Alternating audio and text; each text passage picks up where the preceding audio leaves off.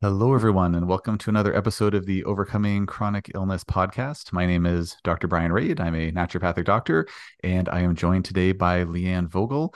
Leanne is a certified holistic nutritionist and functional blood chemistry specialist who has been in the space since 2007, helping women use a ketogenic diet to balance their hormones.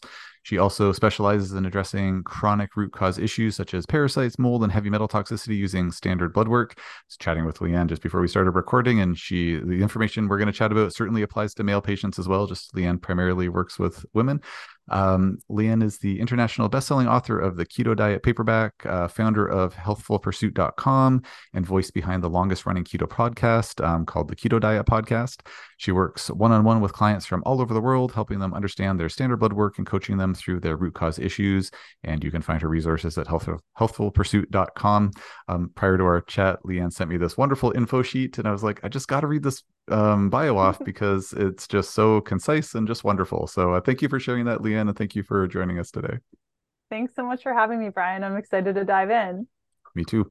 So Leanne, if you don't mind, just now we have the official bio behind us here. Would you mind just speaking to how you got involved working with folks dealing with complex chronic illness? I've known quite a few certified holistic nutritionists over time, and they certainly don't all dabble in parasites and mold and heavy metal toxicity and heavier stuff like that. So do you mind sharing how you got into this space, please?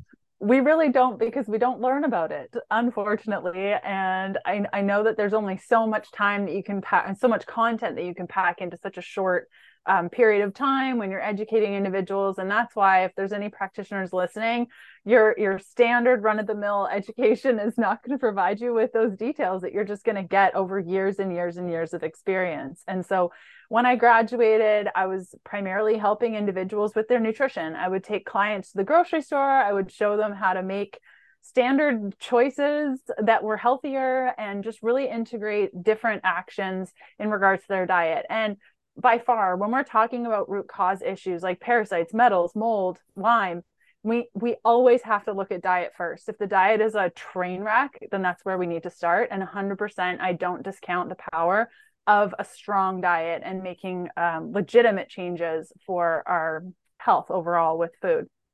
So fast forward a whole bunch of years, and I went on my own personal journey through nutrition over time. And that's when I found the ketogenic diet, restored my period because I had amenorrhea for 7 years, where every doctor said I would not get my period back. This is the way that life was going to be. I was in my mid-20s being told that I would never, ever ovulate, menstruate, none of these things, and that my hormones would just always be low. I did blood work just last week, and my estrogen is absolutely perfect. Progesterone, DHEA, all those markers that doctors said I would never have normal. And so I really used the ketogenic diet for this. And while I was coaching individuals on the ketogenic diet, we would get in a ketogenic space and then they would just get kicked out of ketosis, or like things would happen where they couldn't lose weight. And I'm like, it doesn't make any sense to me. They're eating well, they're moving their bodies. Why aren't they losing weight? And kind of at the same time, because I find this always just happens to me, maybe other practitioners also, of like at the same time that I'm learning with people, I'm also learning with my body. And it just so happens that oftentimes it aligns. And so around the same time, I was having a lot of liver issues, which made no sense at all. And I went in for testing. We found a bunch of cysts in my liver. I did some stool testing and found out that I had Entamoeba histolytica, which is a pathogenic parasite that over time will ruin your liver. And that was just like, how this makes no sense. How do I have a parasite? How is it attacking my liver? Like, what is the world? And so that was in 2019. And so I started really delving into what parasites were. And then that kind of took me to metals and mold and exposures that I had had in a moldy apartment that I thought was just, you live in mold, you fix the mold. Okay, like how could this affect you? And so at the same time, I was attracting more and more clients that were dealing with the same things. And so that's kind of how I kind of fumbled into this. And so also in 2019, I realized that I just didn't have the tools available to me to be able to coach individuals through this. So I took 4 different programs geared toward chronic issues, including functional blood work, which has been just so incredibly powerful a tool that I can guide clients through using basic lab markers to understand what chronic illnesses they're being affected with, without having to run $200 to $600 labs that are just inaccessible for most people.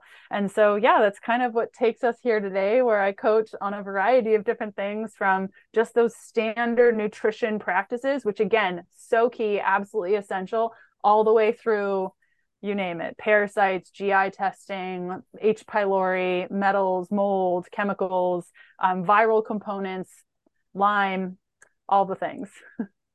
A lot of things. Yeah, it is really a lot of things. Yeah. Well, thank you for that. That the backstory there, and that yeah. So many of us just this kind of path kind of finds us, so to speak, in some way, shape, or Mm-hmm. form, and through various means. So it's yeah, it's a good backstory. Couple of questions based on what you said. So when you say ketogenic diet, is that and it just seems like there are, I know, somewhat ironically, there are different definitions of what a ketogenic diet might be. So like when you're saying ketogenic diet, is that like you're getting your blood ketones and your blood glucose like at a 1-to-1 ratio, kind of like full blown ketosis? Are you talking like, oh, I got like just a +1 on my ketones on my urine dipstick? Like how ketogenic are we talking here? Yeah, so it really depends on the individual. If somebody comes to me with severe mold illness, the first thing I'm going to say is, do you want to try a ketogenic diet? Because it's so fabulous for helping with a lot of mold issues.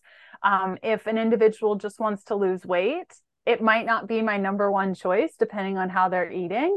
But there's like you said, Brian, there's a vast array of different ways to approach the ketogenic diet. And if you really look at it, this has really been helpful for me in understanding how to explain this. Is if you think of just glucose burning, the ability to burn carbohydrates as fuel, which many of us are very accustomed to, there are multiple diets within that allow us to burn carbohydrates as fuel. Like if you just think of paleo and FODMAP and antihistamine and just all the different types of primal, which is different than paleo, just a non-standard American diet, a standard American diet. These are all ways that we burn glucose as energy. Then on the flip side, when we're in a ketogenic state, there are multiple different ways to approach this. So, a Parkinson's patient is going to have a very different ketogenic diet than a woman who wants to lose 10 pounds to get her brain fog under control. And so primarily my focus, just to do a blanket statement on the ketogenic diet, is we're eating a a high fat, low carbohydrate diet with moderate to high protein.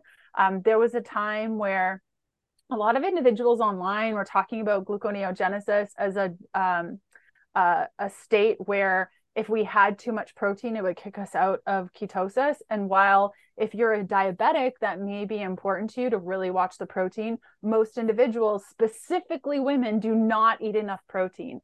And so the approach that I generally take to a ketogenic diet is going to usually be a little bit higher in carbohydrates so we can get a lot of the micronutrients in, and a little bit higher in protein, so that we're not breaking down muscle. And that's the big thing about keto, and where people get really caught up is, if I don't see the scale move, then keto's not working. And oftentimes I've seen when the scale is moving down, it's usually because we are losing muscle. And so it really depends on the individual, but I prioritize micronutrients over the macronutrient profile so we can make sure that we are benefiting the gut. If we look at most individuals on a ketogenic diet, when I am able to do a stool test with them, their Fasobacterium and Akkermansia, which are two key bacteria in the gut, when these two are low, there's going to be massive issues across the mucosal layer. And so if you're eating a low carb diet, you're not feeding these bacteria, and you will have issues in the future.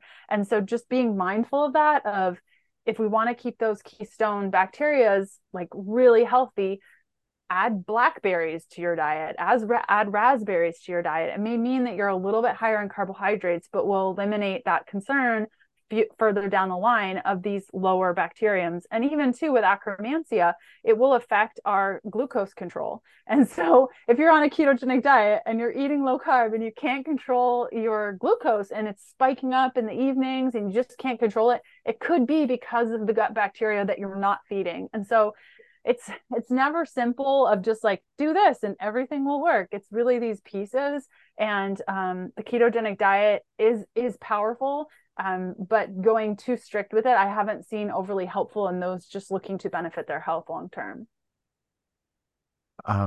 So if I'm kind of paraphrasing correctly here, it's really more about trying to match the right makeup, like kind of the more bird's eye view makeup of the diet for the patient, given their health goals, their underlying health concern, underlying health issues, as opposed to like necessarily being concerned about seeing objective signs of ketosis on blood tests or urine tests. Is that fair? Yeah, I mean, if you need to go that deep, you can, but I think initially a good rule of thumb is just get comfortable with carbohydrates, what they are, what they're in, and you may find that you eat a ton of carbs that just aren't benefiting you. And to start to be strategic around the types of carbs that you are eating. Like kiwi is going to be far better in fiber and just micronutrients than a fruit roll up, so making that simple change, very similar carbohydrate amount, around 15 grams of carbs, but totally different structure. And so just being mindful of that, far more than, do you have ketones in your urine? Are you testing for ketones in your blood? Like yeah, you can go there if you need to, and some chronically ill individuals may have to, but I think a really good first step is just understanding the carbohydrates that you're consuming, the fats that you're consuming, where that protein amount is, and kind of switching things up a little bit with those macros. And oddly enough, the fruit roll up comment just reminded me to, as per usual, remind everyone that nothing we're talking about today should be construed as medical advice. This is all for informational purposes only. If you need any health advice, please talk to your healthcare provider to get that advice. And also, if you're the folks behind fruit roll ups, please don't sue us for throwing you out of the bus. But I fully agree. Fruit roll ups, awful choice almost all the time. And yes, kiwi definitely a better choice. Yeah. Yeah, yeah. Just we could sum up the whole podcast right there. Kiwi better than fruit roll-ups. End of conversation. Exactly. And Um, mic drop. No. there we go. Exactly. Yeah, and I've got a big mic to drop over here. This, yeah, Yeah, snowball seriously. mic. That's Yeah, serious. yeah. I need to get a slicker thing like the AirPods or something like that. But just I love my snowball. Um, so what one other follow-up question, Leanne? So just you mentioned kind of earlier in our chat that or kind of reference like folks were like, yeah, they're following a ketogenic diet, or they're should be, they're active, all this, and yet they're not losing weight. And I can say from firsthand experience, and on behalf of my patients who like fall into that category, it's Mm-hmm. like such a frustrating head scratcher kind of situation. And we have our methods here at my clinic to try to sleuth out why the heck that's happening. But would you be able to share just some of the clinical pearls that you found in your years of working with folks that have, like, what are some of the things that have kind of cracked those cases, so to speak? Like, you have a patient who's, say, seems to be on like a good diet, like, they're following a keto diet, they're active.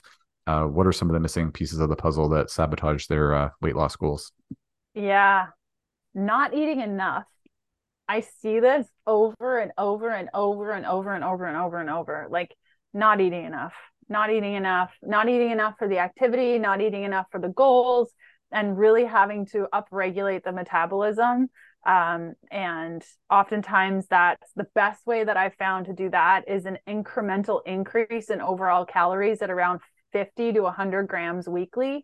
So let's just say you're sitting at 1,300 calories and you're crushing your ketogenic diet. Like your macros are on point, you feel good, but you're not losing weight. And let's say that you really should be eating around, let's just make the math easy, 2,000 calories. You're probably not going to lose weight. And so, what I would suggest is every week increasing your calories by around 50 to 100. So, week one would be 1,400 calories, and week two would be 1,500 calories. If you find like you're gaining weight too quickly, slow it down 50 calories the next week, and just daily increasing those calories on a week by week basis. So, number one is not eating enough, especially with women. I notice this a lot. On the flip side, the other thing is snacking or like not eating at proper meal times. So oftentimes what I notice a lot of keto individuals doing is having like mixed nuts at their desk and just having a handful and being like, it's keto, this is great, these macros are awesome, or look at macadamia nuts, there's so much fat, and that they're overeating in fat. So kind of on the flip side of that is just the overeating and the not proper meal times. And so really setting a clear intention of having 2 or 3 meals a day, like square meals a day. Another one is fasting, either fasting too much or not enough. Generally speaking, the women that I'm working with primarily do too much fasting. And so if you're having an 18 or 24-hour fast every other day or every day, where you're fasting 18 hours, you eat one meal, then you fast for 24 hours, you eat one meal, you fast for, it's just too much fasting. And then it goes into just not eating enough. I think another big piece is liver dysregulation. So the liver is required massively in the production of ketones and being able to properly make this diet work. And so if your liver is like mine was a couple of years ago and just not healthy, or if you had your gallbladder removed 20 years ago, when you have your gallbladder removed, it doesn't really remove the problem. It just removes the organ that was responding to the problem. And so really delving deep into what's going on with my liver. Where's my ALT, AST, GGT at? Where's my alkaline phosphatase? What is my bilirubin looking like from a functional perspective? And really delving deep, do I need to work on my liver drainage a little bit more? The number one way, as long as you don't have an experience with gallstones and you still have your gallbladder, or blockages or those sorts of things, are castor oil packs. And really getting consistent with those, generally speaking, every other day or maybe 2 to 3 times per week, working really slow in the introduction at 5 minutes and just working your way up, I find super beneficial to getting the liver on board, as well as bitters. Something super simple, regardless of where you are. You can even make your own if they're not available. I know in Canada, it's kind of hard to get certain supplements, especially if you're doing things on your own. And so making your own bitters, or even just actually buying an organic orange and cutting up the peel, like the rind, and eating that as a little snack can really be helpful in increasing the bitter content in your diet. Arugula is another good bitter food, dark chocolate. So really focusing on the liver, because when the liver is not optimal, your ketogenic diet is not going to be optimal. And then sleep. So a lot of women, as we reach 40, 45, we start dealing with perimenopause, maybe even before that. Our livers are not super awesome. Our sleep gets dysregulated. We're not getting a good enough sleep. So we're not generating a good amount of ketones. Our glucose is sideways. Really prioritizing sleep and understanding what's affecting your sleep. Number one thing here is usually a drop in progesterone. And so oftentimes usually in this area, things like vitamin B6 could be helpful. Progesterone, topically or orally, could be helpful to just regulate that sleep, in addition to like, don't watch TV in bed, and like, don't go to bed at 11 o'clock and expect to have a good sleep, and sleeping in a temperature controlled room, or getting something like a chilly sleep, and those certain things. Sleep is so, so, so important.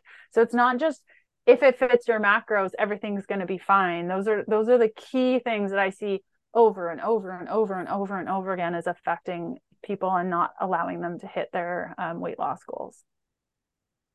Thank you for sharing all of that. And just folks listening, like, it's always great when someone who's been in a given field kind of lists off some of their top, in this case, like, I have 5 reasons. Like, it's a lot of clinical pearls of like, hey, like, this is what I've seen in clinical practice. So it's hope folks are listening and paying attention, I should say, to those details. So thank you for sharing that.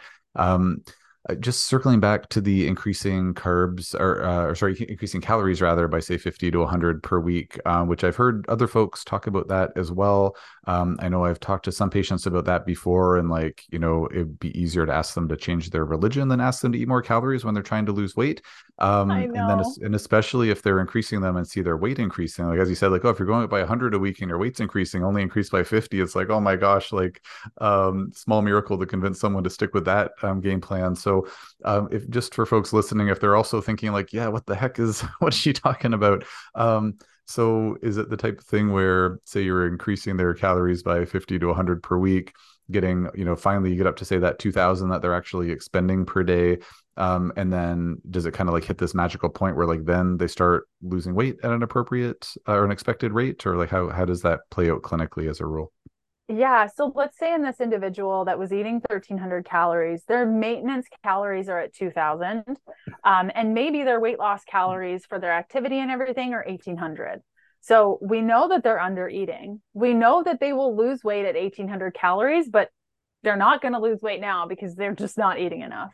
And so normally what I do is get this individual up to the 2,000 calories. We really shouldn't see the weight change that much. Like, we really shouldn't see the weight change that much. If it's changing significantly, then I'm thinking there is some significant adrenal situation, mitochondria situation that's making it absolutely impossible for this individual to move forward. So it's okay, let's back it up. Let's look at the mitochondria. What do we need for adrenal support to just get you regulated? Are there traumas going on? Are you in a really difficult relationship right now that's super toxic?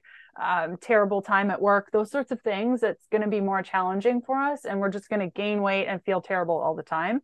So that's one piece. But slowly but surely, we should be able to increase the calories. So in this individual, their first week, they're eating 1,400 calories per day. Then the next week, 1,500 calories per day. And if we just notice we're going too fast, like I said, slow it down. But we really shouldn't see that much of a change. And we also have to understand that fat weighs less than muscle. So if we are combining this with a workout strategy, whether it be a step goal or a workout goal of some sort, primarily lifting in some capacity, 2 to 3, 4, and maybe 5 if I get to choose times per week, we should see the weight start to shift a little bit. But if it's more than 5 to 7 pounds, then there's something else going on.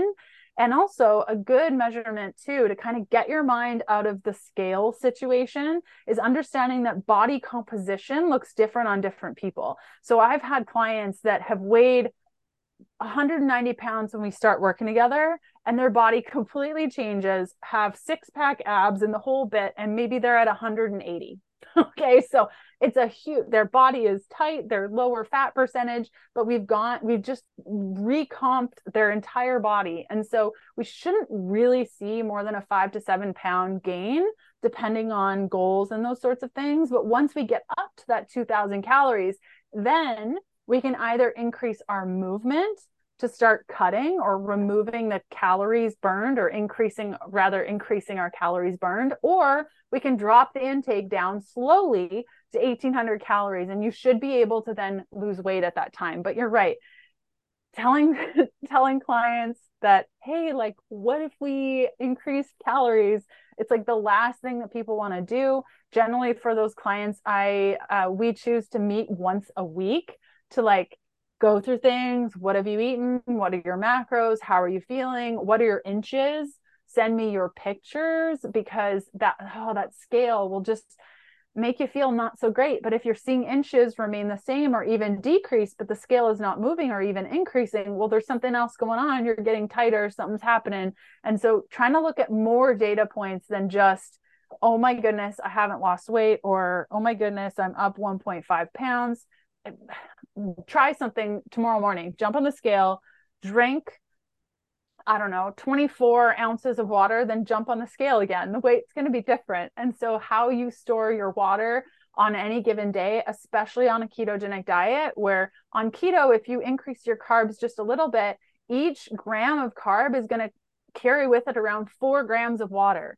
And so if you increased your carbs one day, you're going to weigh more tomorrow. Is it fat? No, it's water. And so just constantly preaching yourselves these truths over and over and over and over again is really helpful. So you should be able to lose weight at that, maybe even that 2,000 calorie amount. It might not be that you are actually seeing the scale move, but you're seeing your body change. And that's what we care about. And that's where the inches and pictures of yourself are a good reminder of how you're progressing. Okay. Well, thank you for that info. And I would like to move to a different topic, I'm just going to ask you one more follow up question here because again, I'm curious what your answer would be, and I'm sure folks listening would be curious about this too. And then I promise to the listeners we'll move on to something that's not just about weight management. With that being Okay. said, for folks listening, where it's like this has been their, you know, toughest thing to conquer, it's yeah, I'm sure this is really valuable. So thank you for getting into this with me. So folks listening might be wondering, like, so Leanne, you spin a good yarn, but how the heck is it that eating more calories would cause me to lose weight? Like, what's the approximate mechanism there? Like, I'm burning 2,000 a day with my activity. I want to be in a bit of a calorie deficit, so I'm actually losing some weight over time. So maybe I'll aim for 1,800. How is it that only eating 1,300 is somehow like interfering with my ability to lose weight? Yeah. So your base metabolic rate, depending on this individual, is really how many calories your body needs to just function. That's like beating heart, growing nails, hair, like hair growing. One of the number one things that I see in individuals that aren't eating enough is that they're losing a lot of hair, that their skin is really like loose and dull and just like not great. And because the body's just deprioritizing things, you are not eating enough. It's like having a car and saying, well, I don't have enough money to fill it with gas, so I'm just going to see if the car will run on empty. Like you're just not going to get very far.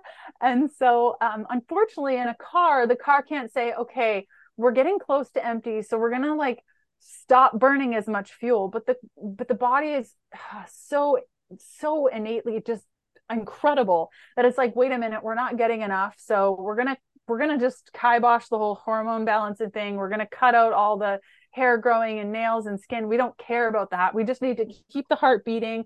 Even the digestive system will shut down. Constipation, number one thing, I'm always like, are you eating enough? Because if you're not eating enough, your peristalsis of your body is just not going to work properly and you're not going to be pooing regularly. And so, yeah, you want to be in a deficit from how much you're burning. If your base metabolic rate, let's do easy math, is 1,500 per day, and then your activities and everything else puts you at 2,000, but you're eating 1,300, the math doesn't make sense. You're at way too much of a deficit for way too long of a time to make any significant changes. Like max deficit, max would be 20%.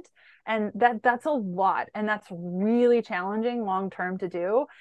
So if the individual was eating 2,000 calories, a 10% deficit would be 200 calories. And I think that that's a really good place to aim for. Yeah, so it's just not enough. You just can't work with that. It's like trying to pay a bill and saying, well, it's $100, but I only have 20. No, you owe 100. Like, and so that's kind of how the body works too. That's that's a thank you for that. And just kind of circling back to something you said, like where it's, just we break that down, like basal metabolic rate, like, it's your to fuel your basic metabolism. And, what is your metabolism? When we talk about metabolism as being like this, thing is like, I have a good metabolism, bad metabolism, high, fast, or slow or fast or whatever. But ultimately the metabolism, to my understanding is, and sorry, I'm just saying this to the audience. I'm sure you know all this, Yep. Leanne. I'm not schooling you here, but just for folks listening, your metabolism is the sum total of all the chemical reactions that occur in your body, and the vast majority of those chemical reactions require energy. And so, if we don't have the raw material to make that energy, then the metabolism is not going to work. So, if you're thinking like, like this still doesn't make sense, like it's like, well, just think if you think about it in that term, like yeah, your basal metabolic rate, bare minimum needed to run your metabolism, to run those, all those reactions. So you're gonna have a really poor metabolism if you don't have the energy to run your metabolism. It's a little bit, kind of tough to wrap your head around, I think, sometimes, but that's kind of the in and out of it. So anything I said there that you wouldn't agree with, Leanne, or is that I that agree you would with you modify? 100%, 100%. And also because we're speaking to individuals that are dealing with chronic illness, you're not going to be able to recover from a chronic illness while not supporting your basal metabolic rate. If you're dealing with any of these issues, you need a substantial amount of energy, a substantial amount of healing, and we're just not going to be able to achieve that when you're not eating enough. And that's why I say the core foundation of root cause work is the diet. And It could be diet quality, it could be the macros and shifting them around, or it could be actually the volume of food and making sure that you're eating enough. So mold illness, chemical toxicity, Lyme, some of these immune issues, immune often comes with deficiencies. And so if we can boost up your immune system and really support it with a good quality diet, it's going to be far better than under eating, because it just time and time again, I see we won't recover from these things if we're not eating enough. I've definitely seen that in practice, like at a more extreme end, like where folks are like, "Oh, I've read about this fasting protocol or something," and like sometimes it's a good choice, but oftentimes, as you're for folks who are just listening to the podcast, Leanne's making a horrified face, so giving the no way gesture. Yeah, it could just people can get really depleted. I've seen folks make themselves like quite a bit worse. It takes a long time to bounce back from it sometimes. So Yep. timing is everything, and yeah, it's usually better to nourish the body when it's in a super depleted state as opposed to yeah, restricting it. But we should switch topics here, Leanne, if you don't mind. I know it's my fault here that we're still on this topic, but it's I think it's a fascinating one, and again, I think a lot of folks will be interested in hearing about it. Because of course, folks listening to this podcast could be at any phase of their healing journey. They might be in the Mm-hmm. throes of complex chronic illness. They might be 90% of the way out, and now they're like, oh, and like now I'm feeling better. It's like I'm concerned about this extra 20 pounds or 30 pounds that I have on me. So I think it's, yeah, still relevant to folks. I would like to pick your brain a bit about the functional blood chemistry.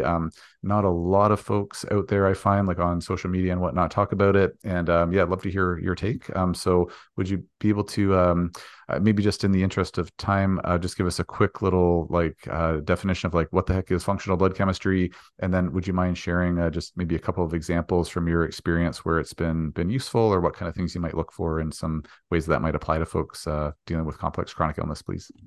Yes, Coles Notes version. Okay, so you go to your doctor, they say nothing's wrong with you. I looked at these labs, everything's good. And you're like, I feel terrible. I don't understand.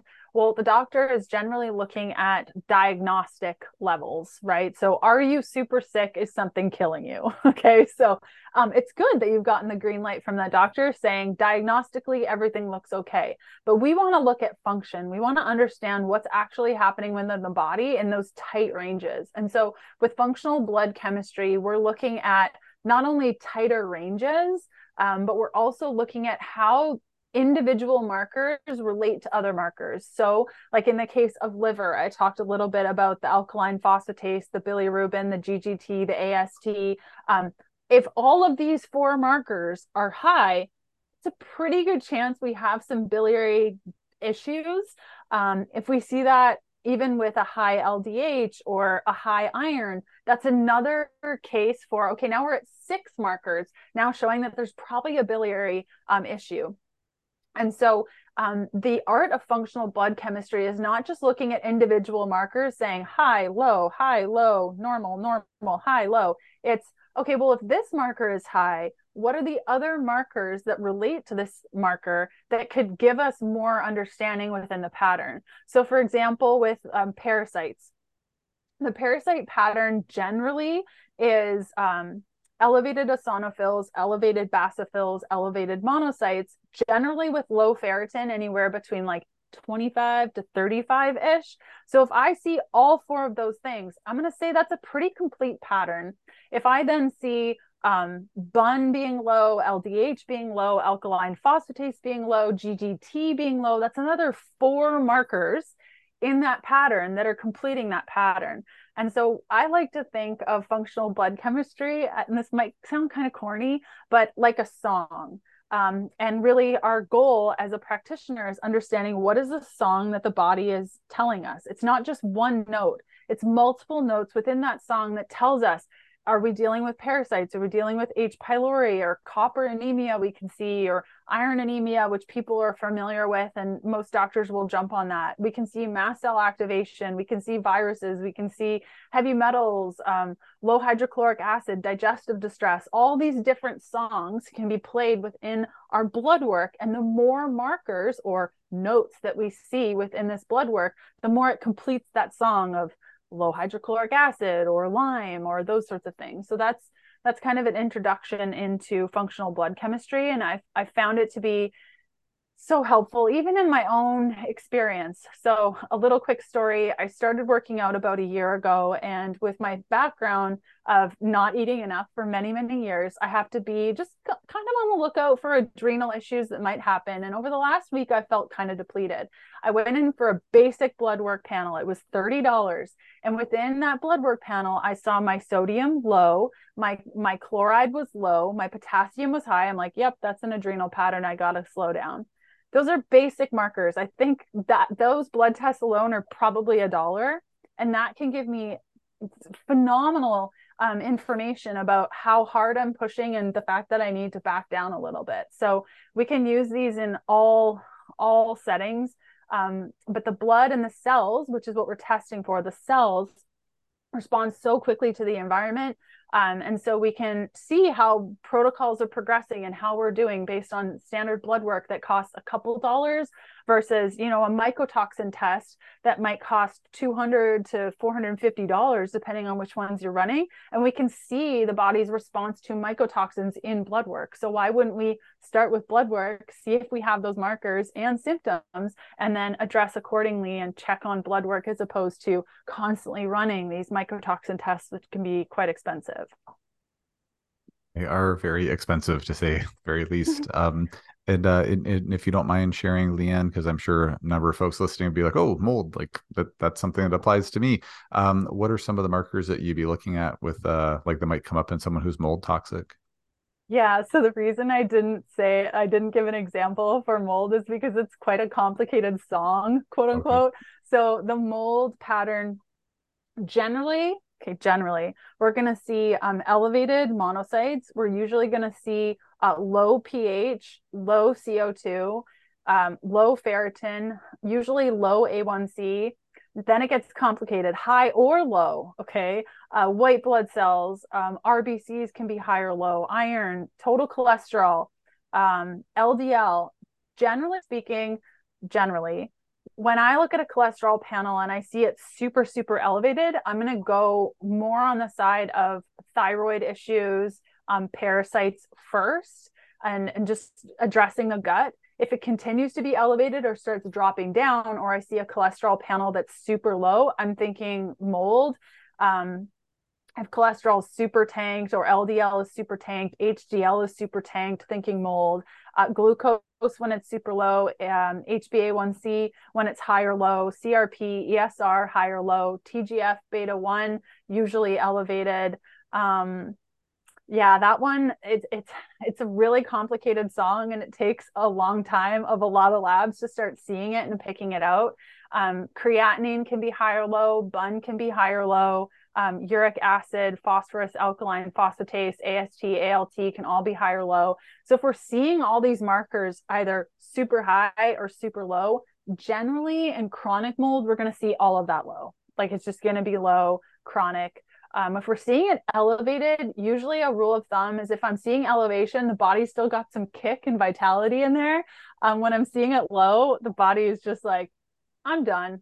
I'm out. This is chronic. And it's usually going to take a lot longer to recoup from that than it will a body that's still responding to the situation.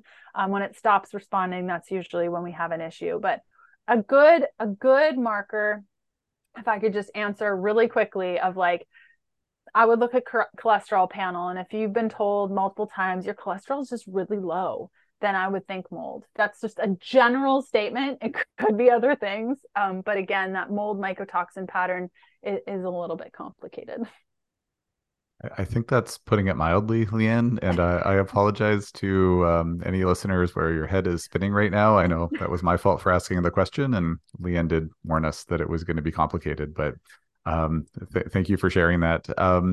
Just one thing to clarify, and I assume I know the answer from being familiar with functional blood chemistry myself, but when you say high and low, I'm assuming you're meaning like in the standard reference range, but kind of like high end of normal, low end of normal. Like that's what you mean by high and low as a general rule, I assume.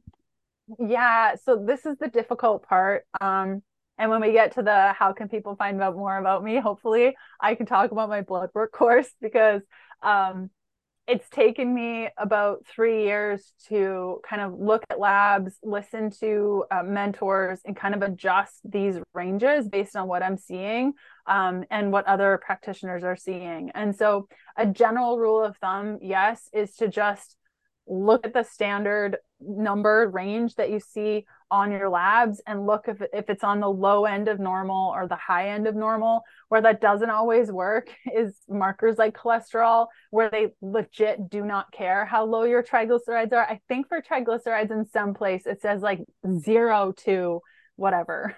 So it's like, you don't want your triglycerides to be 0. This is a bad idea.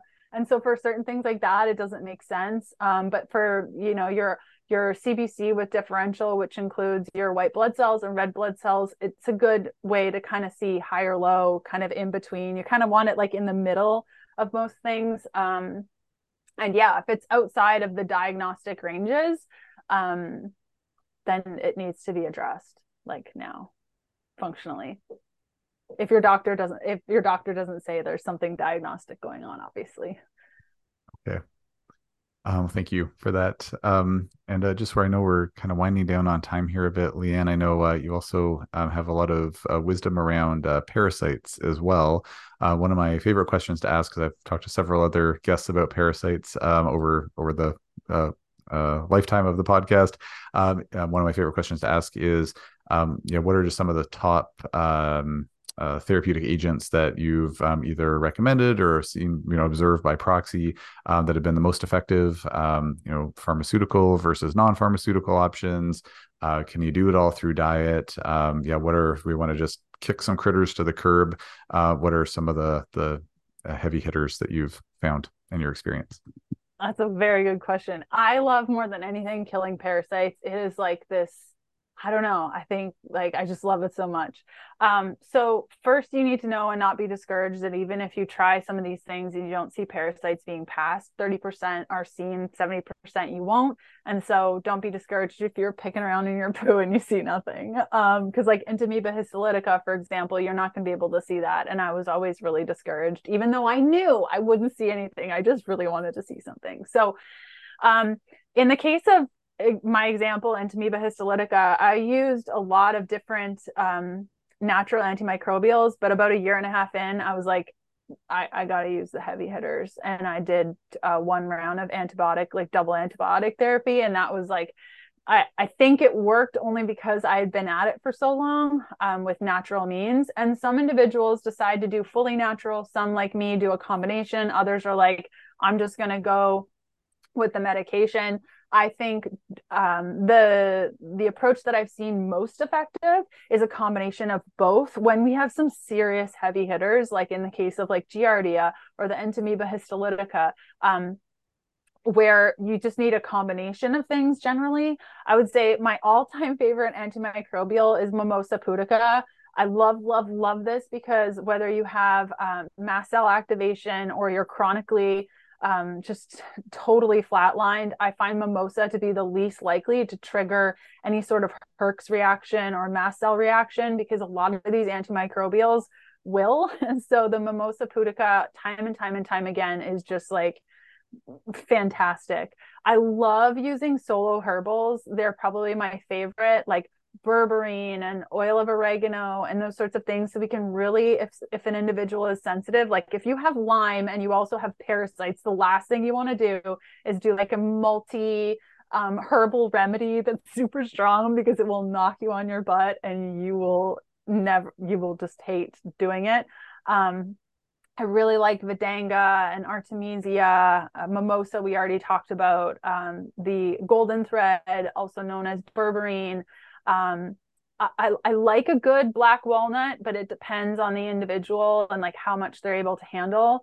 And then for combo herbals, I'm in love with Cellcore. I use Cellcore more than any other brand when it comes to parasite killing and binders, because their binders don't need to be taken away from food, which is just such a pain when you're on so many different supplements to then take your binder away from food and take the antimicrobial on an empty stomach, and like your life becomes your supplements, and it's just no. So I use a company called Cellcore more often than not when individuals can handle it. And then just understand that Full moon protocols, though they're effective for maintenance, it's not something to just like do if you think this is your first time with a parasite issue. You think you have parasites and you're like, I'm just going to kill these guys over 3 days during the full moon. It's just, that's not going to work.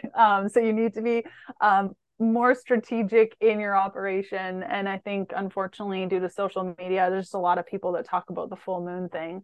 So yeah, just at least a month, maybe a little bit longer. Individual herbals if you're sensitive, combo herbals if you're not, and medication if it's just not doing the trick. But more oftentimes than not, we can kill them with just herbal remedies. But some cases, including myself, I had to go for the heavy hitters.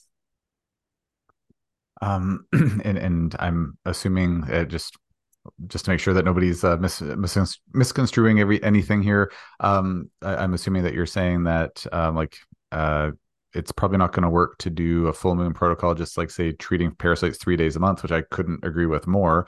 But that I'm sure you've certainly had patients and acknowledged that some folks definitely have worse symptoms around the full moon.